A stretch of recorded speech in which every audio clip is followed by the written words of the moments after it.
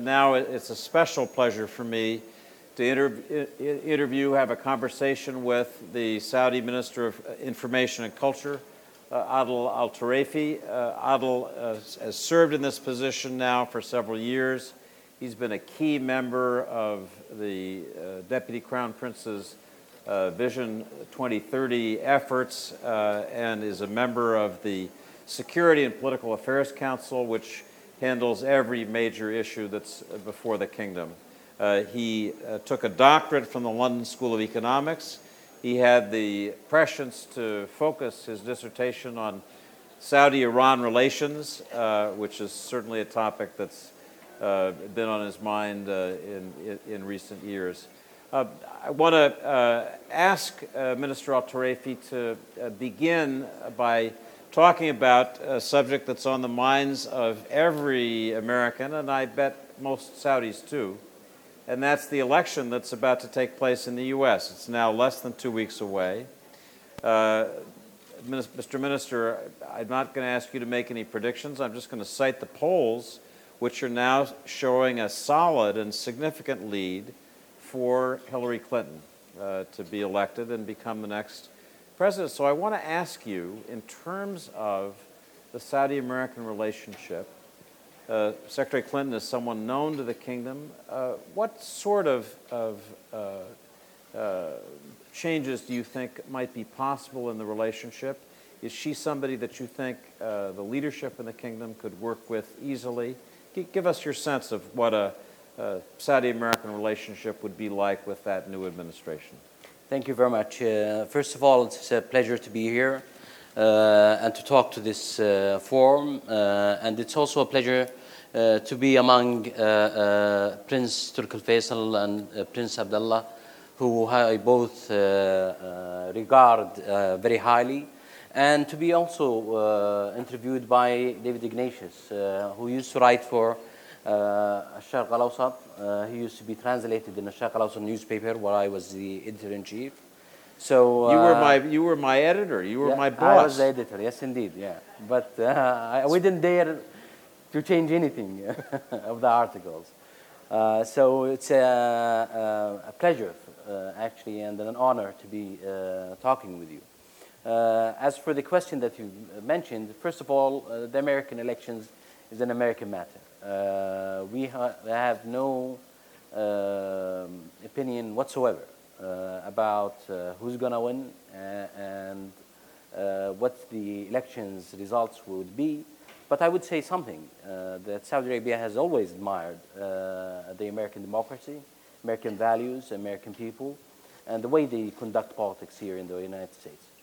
So understood, and it wouldn't be appropriate to make a prediction, but if our polls are right, and if Secretary Clinton is elected, is she somebody that you think the kingdom's leadership could work with?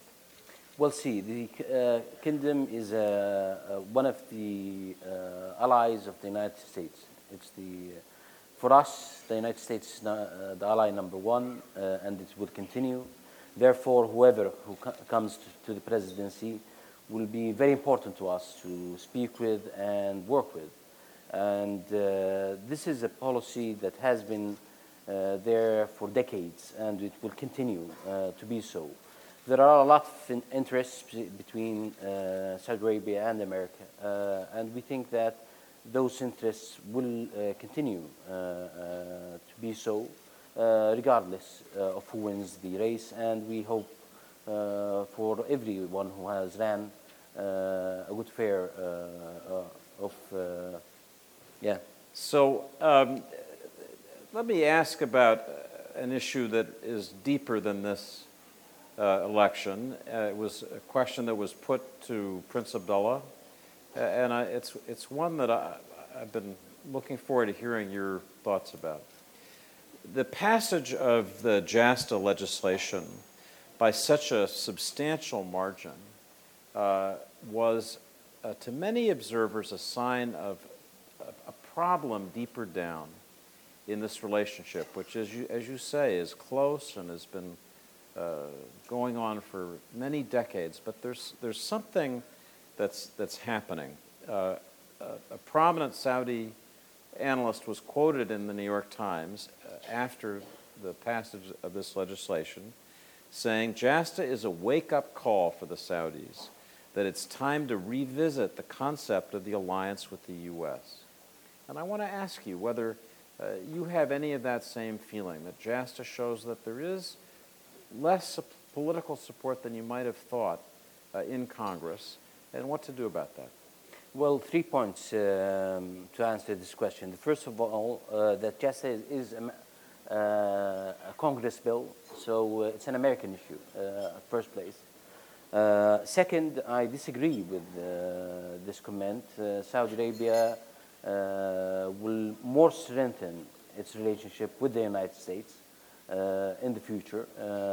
This is a strategic relationship that has been built over decades. And third, that JASTA is a concern, as Prince Abdullah has mentioned earlier, for many countries, not only for Saudi Arabia. Why? Because it touches on the immunity of nations, the sovereignty of nations, and we think that this is a concern and also a problematic matter, not only for the countries in the Middle East or countries around the world, but also to the American people. A dozen of American security experts that I've spoken with have shown their concern.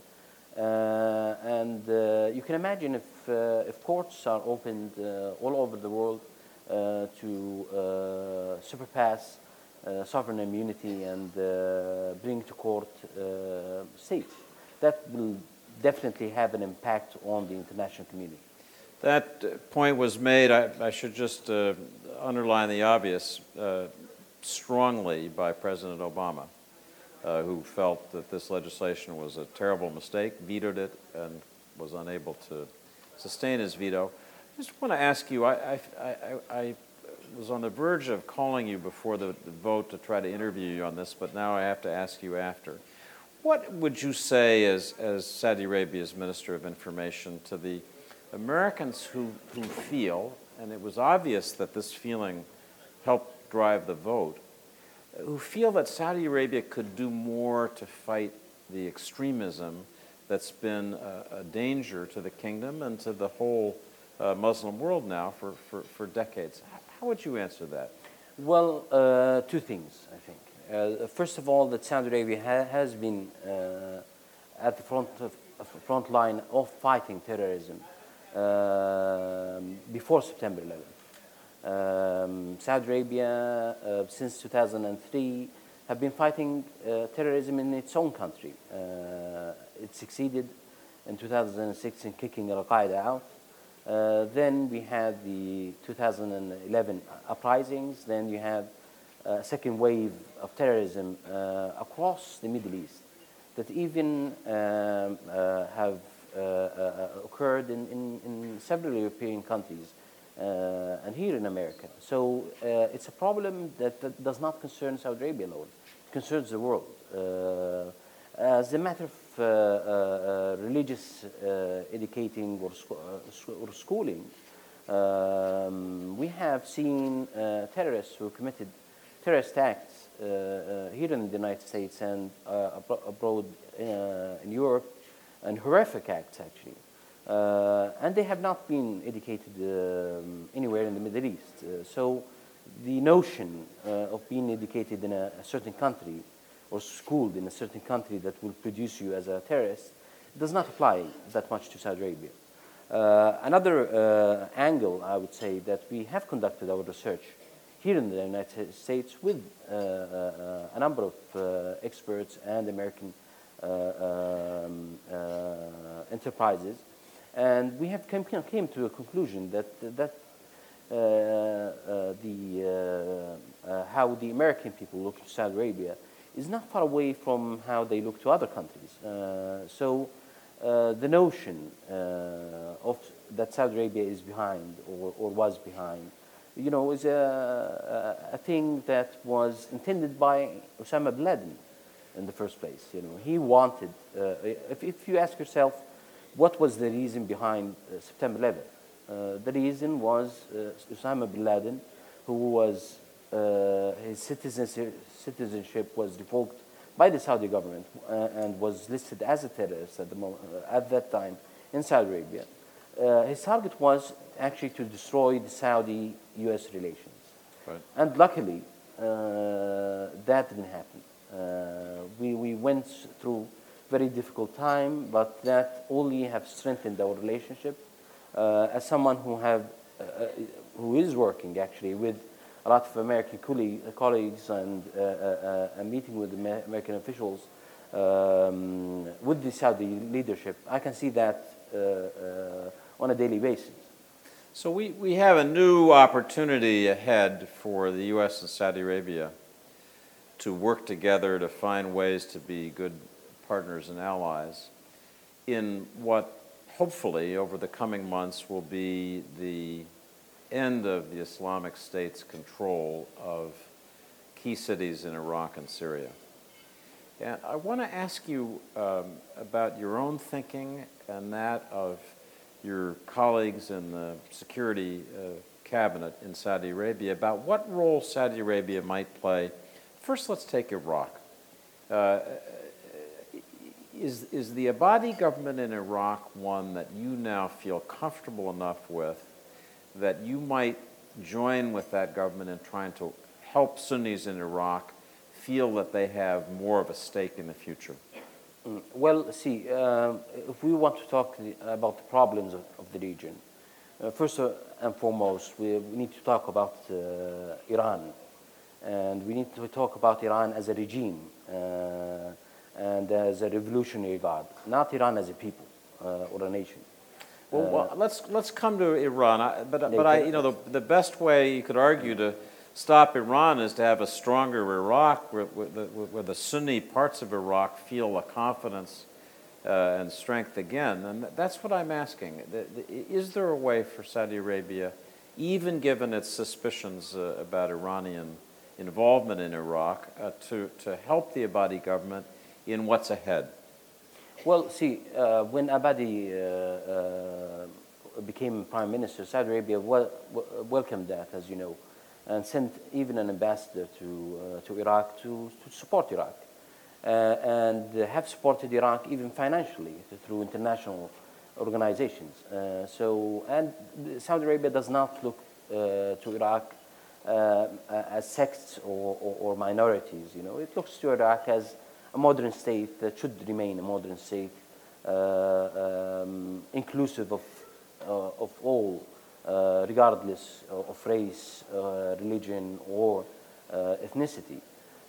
Nevertheless, this is not the same way how Iran looks at Iraq.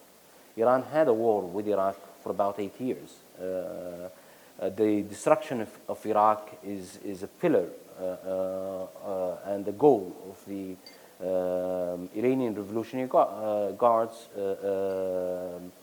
strategy. So they want a destroyed Iraq. They want a divided Iraq. Now the countries in the region can do much little after America left Iraq. I mean, the international community alone, with the help of America and the regional powers, can exert some power to help any government in Iraq to restore peace and to get rid of those terrorist organizations that are operating there and in Syria as well. But still, you have a dysfunctional situation down there, and you have sects and ethnicities who are fighting each other. So let's turn to the other part of this tragedy, and that's Syria.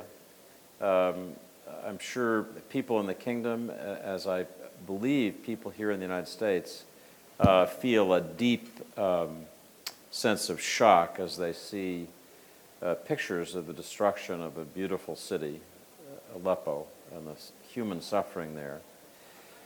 Secretary Kerry has worked with his Russian counterpart almost nonstop since last February to try to get a cessation of hostilities, so far without success. And that effort has now led to talks in Lausanne, multilateral talks, of which Saudi Arabia is a part. And my question would be whether you feel that these discussions, which include Iran, include Russia, include all the key players in this Syrian tragedy, whether you think there's any possibility of preventing a catastrophic fall of Aleppo through those negotiations. What's your sense? Well, my sense is that Syria has been a tragedy over the last couple of years. A beautiful country that have fallen into civil war and destruction, and have been and became under the pressure of a tyrant, Assad, and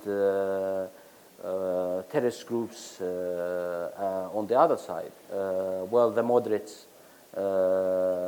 suffered in the middle.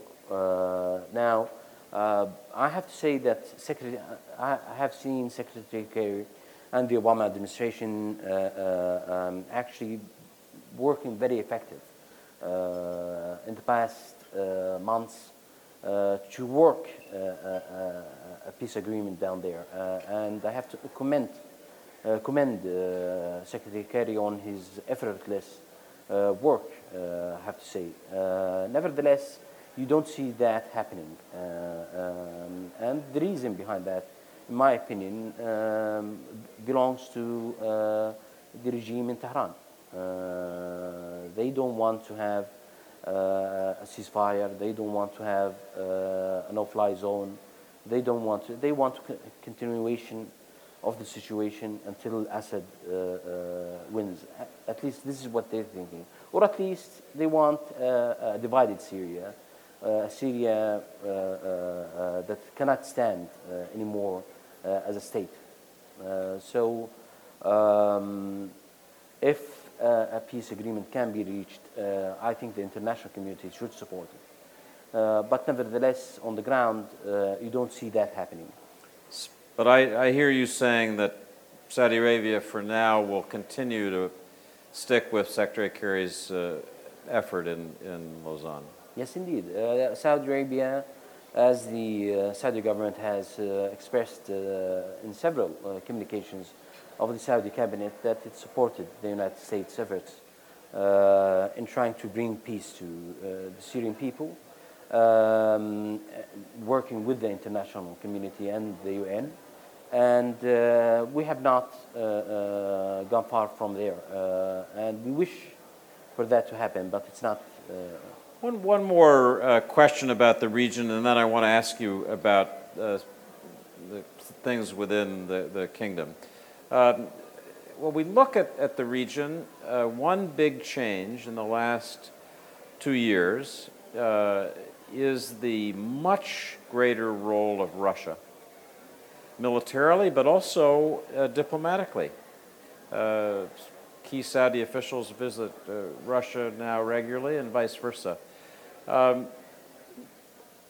One foundation stone of Saudi policy, for as long as I can remember, was Saudi's suspicion of Russia and Russian aims in the Middle East.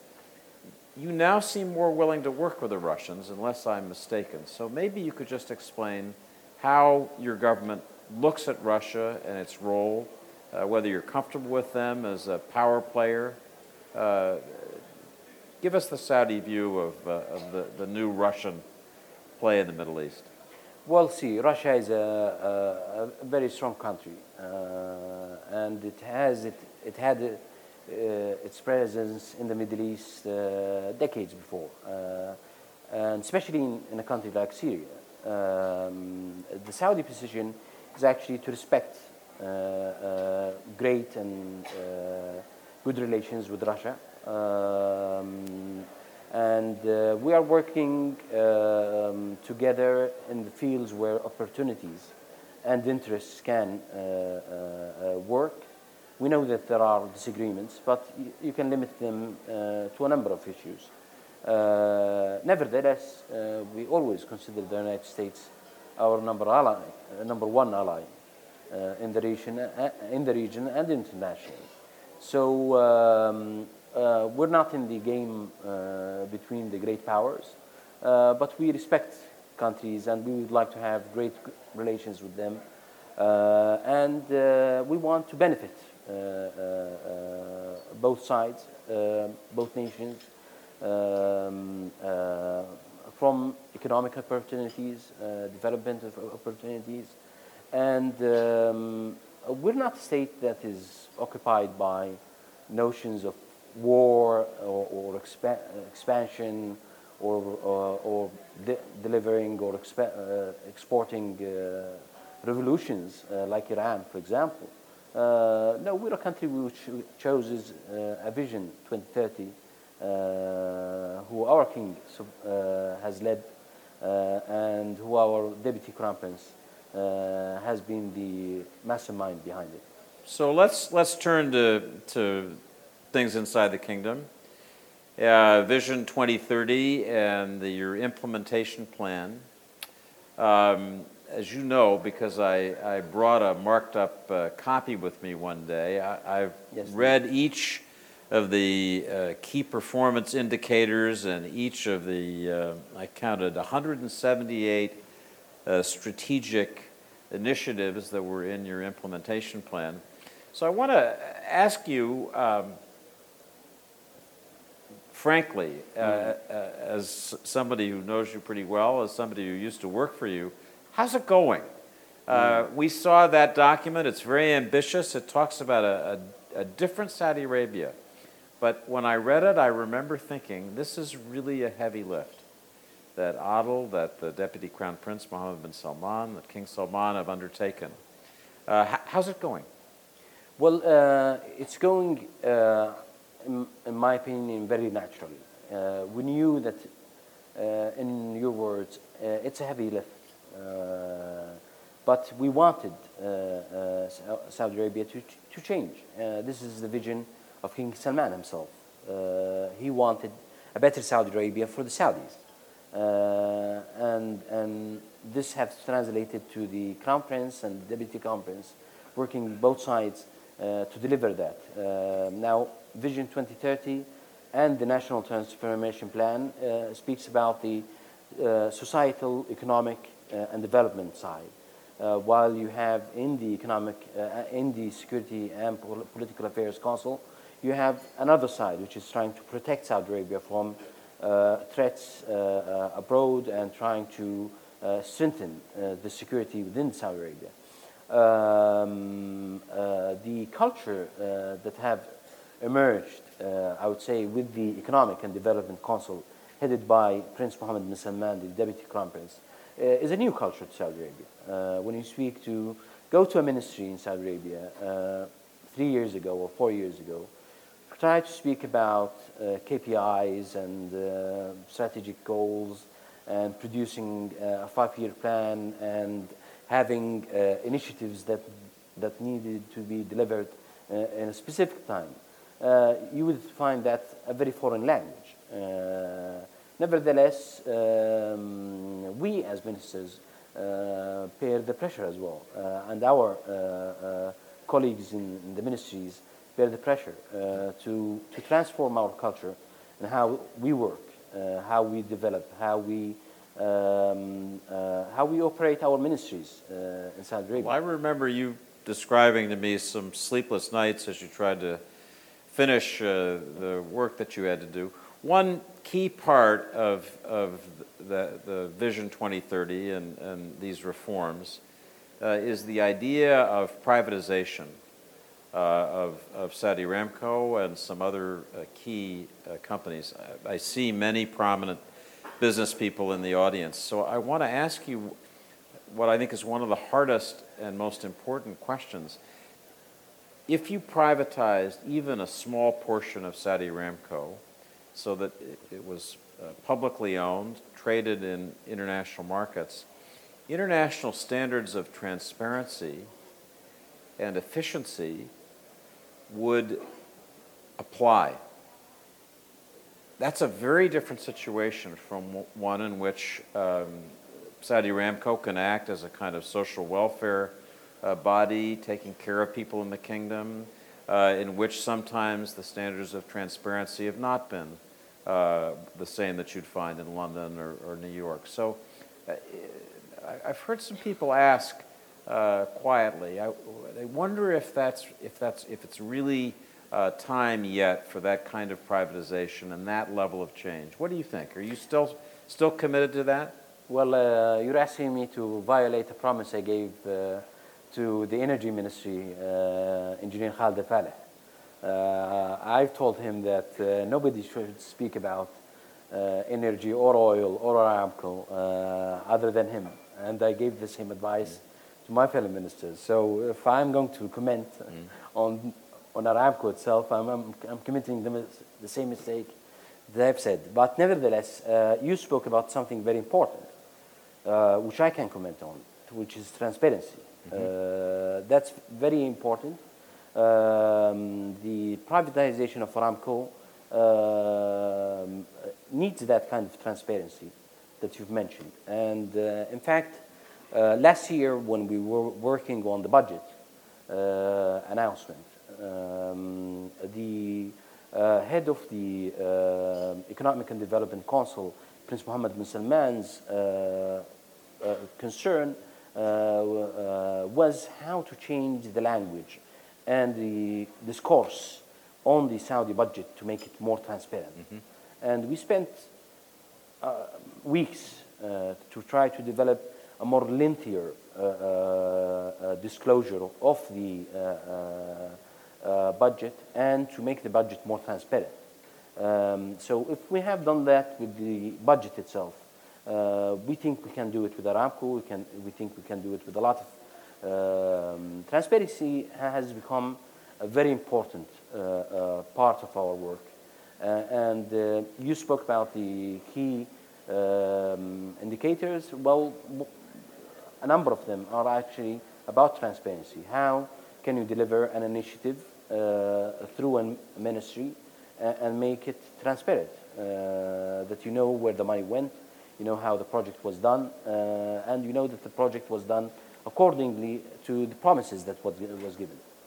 So that's a useful answer, and I think reaffirming that goal of transparency is central to the Deputy Crown Prince. That's going to be one of my takeaways from our conversation.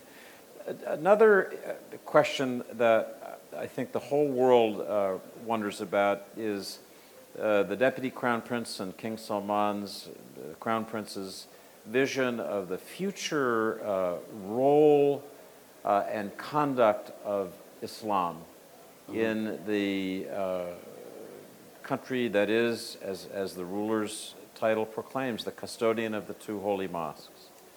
Reading the Vision 2030 statement, I read language that talks about a changing role, a changing definition.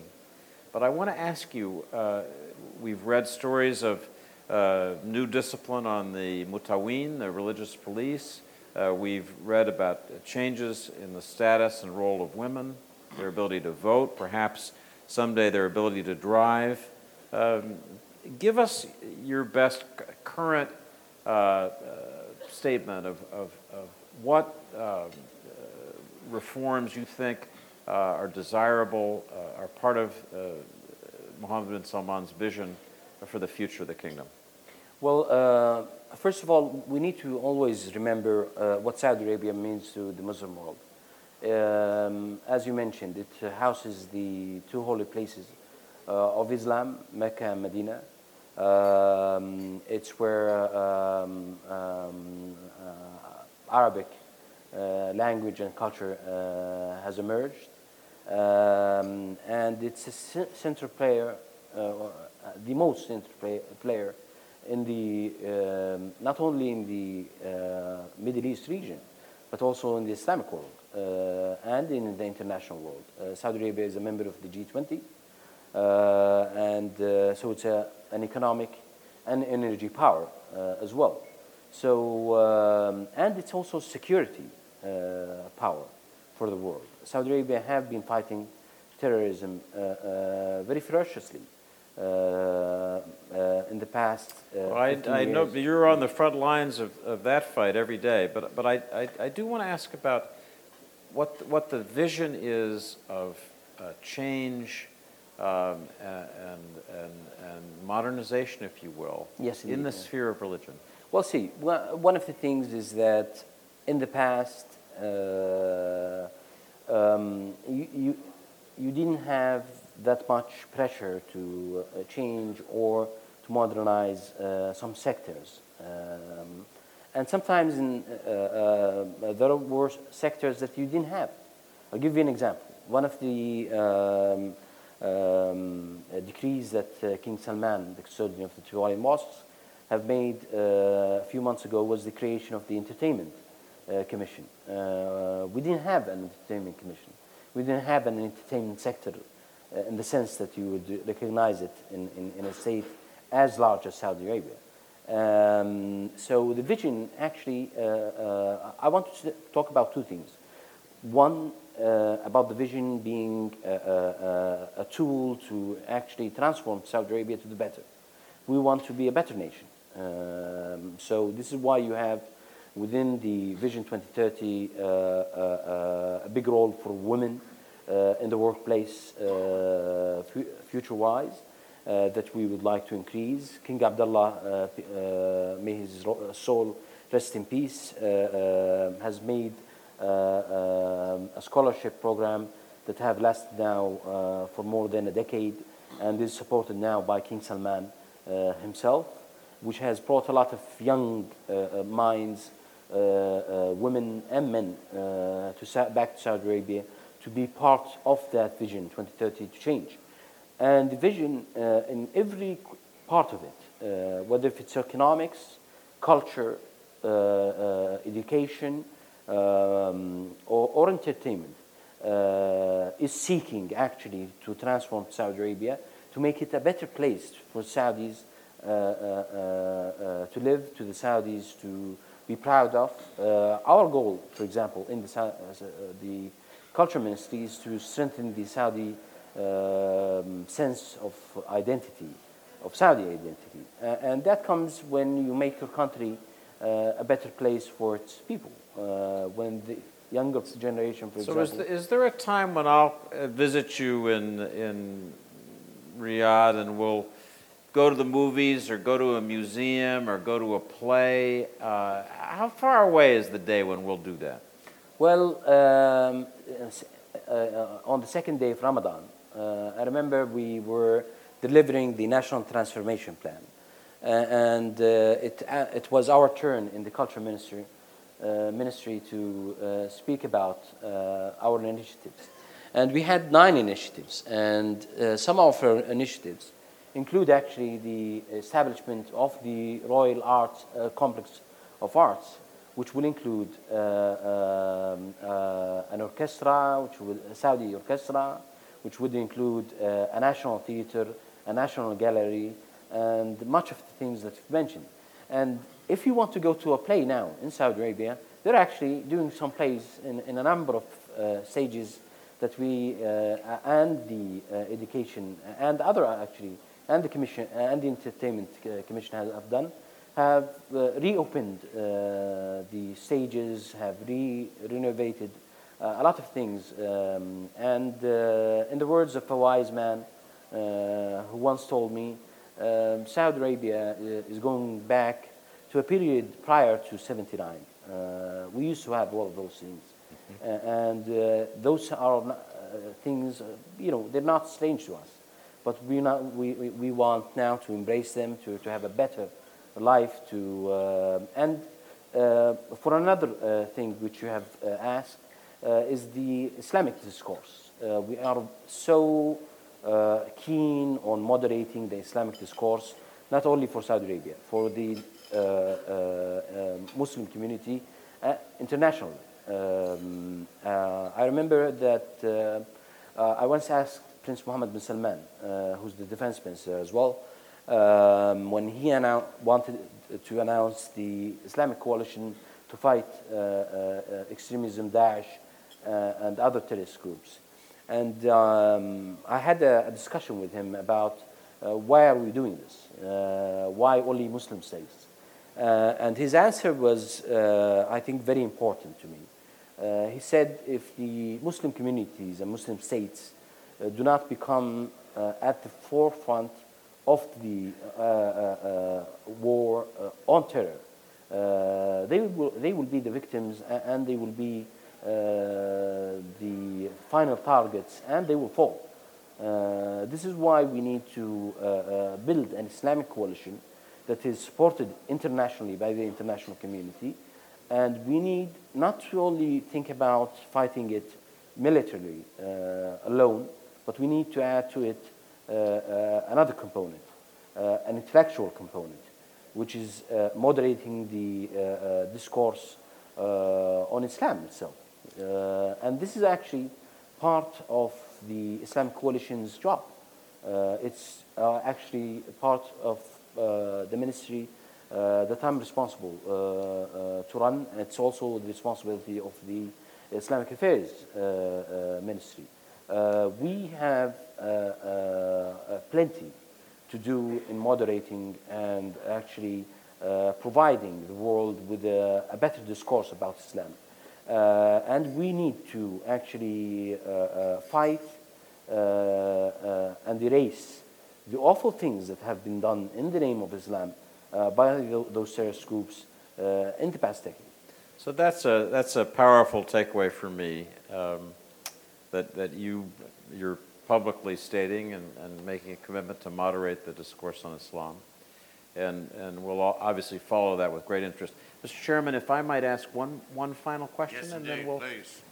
So I do want to ask you about we talked about the terrible wars in Iraq and Syria, but you have a tragic war on your southern border in Yemen, and we follow it with concern. The tragic killing of the 100 or so people who were attending the funeral in Sana'a recently is an example of the awful things that happen in wars.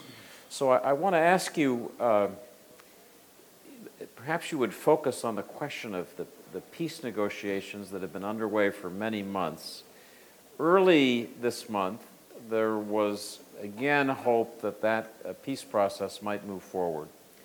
The Houthis, with their Iranian supporters, were making demands for a written formula for transition, but there was at least, again, discussion of stabilization. And so let me ask you, based on your conversations with the defense minister, with others, where do things stand in the negotiations? And generally, how are you going to put that broken country back together, assuming that you can get some kind of a peace agreement? Well, if it was for us and we could do it, I think Saudi Arabia would have done it. We want peaceful Yemen. We want a prosperous Yemen for the Yemeni people. King Salman has always expressed that what's happening in Yemen is a tragedy, not for Yemen alone. It's a tragedy for the whole region. The Deputy Crown Prince, Mohammed bin Naif, has always read into the Yemen struggle that it's going to be a big source of instability for the region. And people think about it as a war between Saudi Arabia or the coalition and the Houthis and Ali Abdullah Saleh. But in fact, it's a war between Yemenis themselves. It's a civil war. What is problematic to us is that the continuous attacks from the Houthis and Ali Saleh on Saudi borders, targeting Saudi civilians and using ballistic missiles that on the last Eid of Adha have killed a child and an adult. And they are continuously hitting and targeting Saudi villages and Saudi towns, and they have not stopped their operations. Now, when it comes to talking about the negotiations and supporting the negotiations, Saudi Arabia have expressed on several occasions in its cabinet, weekly cabinet statements that it supported the international community work on Yemen. It supported the international envoy on Yemen. We have lended support to the international community and to the international envoy on Yemen. And we do seek and hope that the Yemenis would do a peace agreement together. And we are willing, as others are willing, to see that, reaching a fruitful stage. And we're working not alone. We're working with international partners and regional partners to achieve that goal. Unfortunately, whenever what do you call it, an agreement is written or almost to be concluded, orders comes from the Revolutionary Guard in Iran. And I need to say something, because I mentioned Iran several times. I need to say something about the Iranian people and to distinguish between the two. The custodians to the holy mosques, King Salman always spoke about Iran before the revolution and how great nation and people it is. And he always expressed how he looks so sadly to Iran under the rule of this current regime, who seeks no stability, who declares in its constitution the export of 12 Shiism, so they insist on even being sectarian on that sense. And we feel also for the Iranian people and the suffering that they had on the hands of this regime. And we see them, but we understand that Iran is not going to change its ways now. We haven't seen any indications that this will happen. And therefore, we anticipate that they will not seek peace in other parts of the world. And this is their notion. So Mr. Chairman, I should bring it to an end here. Let me just say, in concluding, just a personal word. To me, the opportunity to ask the Saudi Minister of Information direct questions, to have a conversation, to write things occasionally that may not be entirely what one might want, but to continue that process, that's the kind of Saudi-American dialogue that I understand. It's in my business of journalism and your business of education. I should also say that Minister Al-Taraifi, I hope it's all right to say. No, Adil, we know each other. Well, that we do. Since I used to, I always like to address people by their titles, but I should say that Adil just got married. And a man who is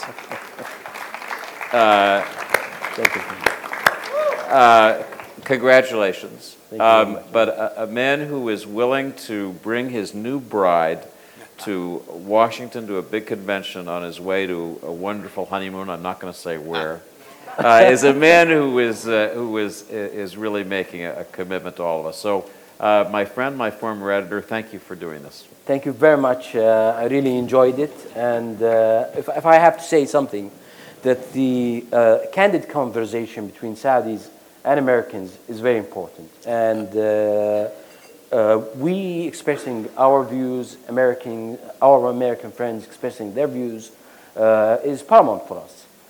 We will learn from you, and hopefully we might have something to provide as well.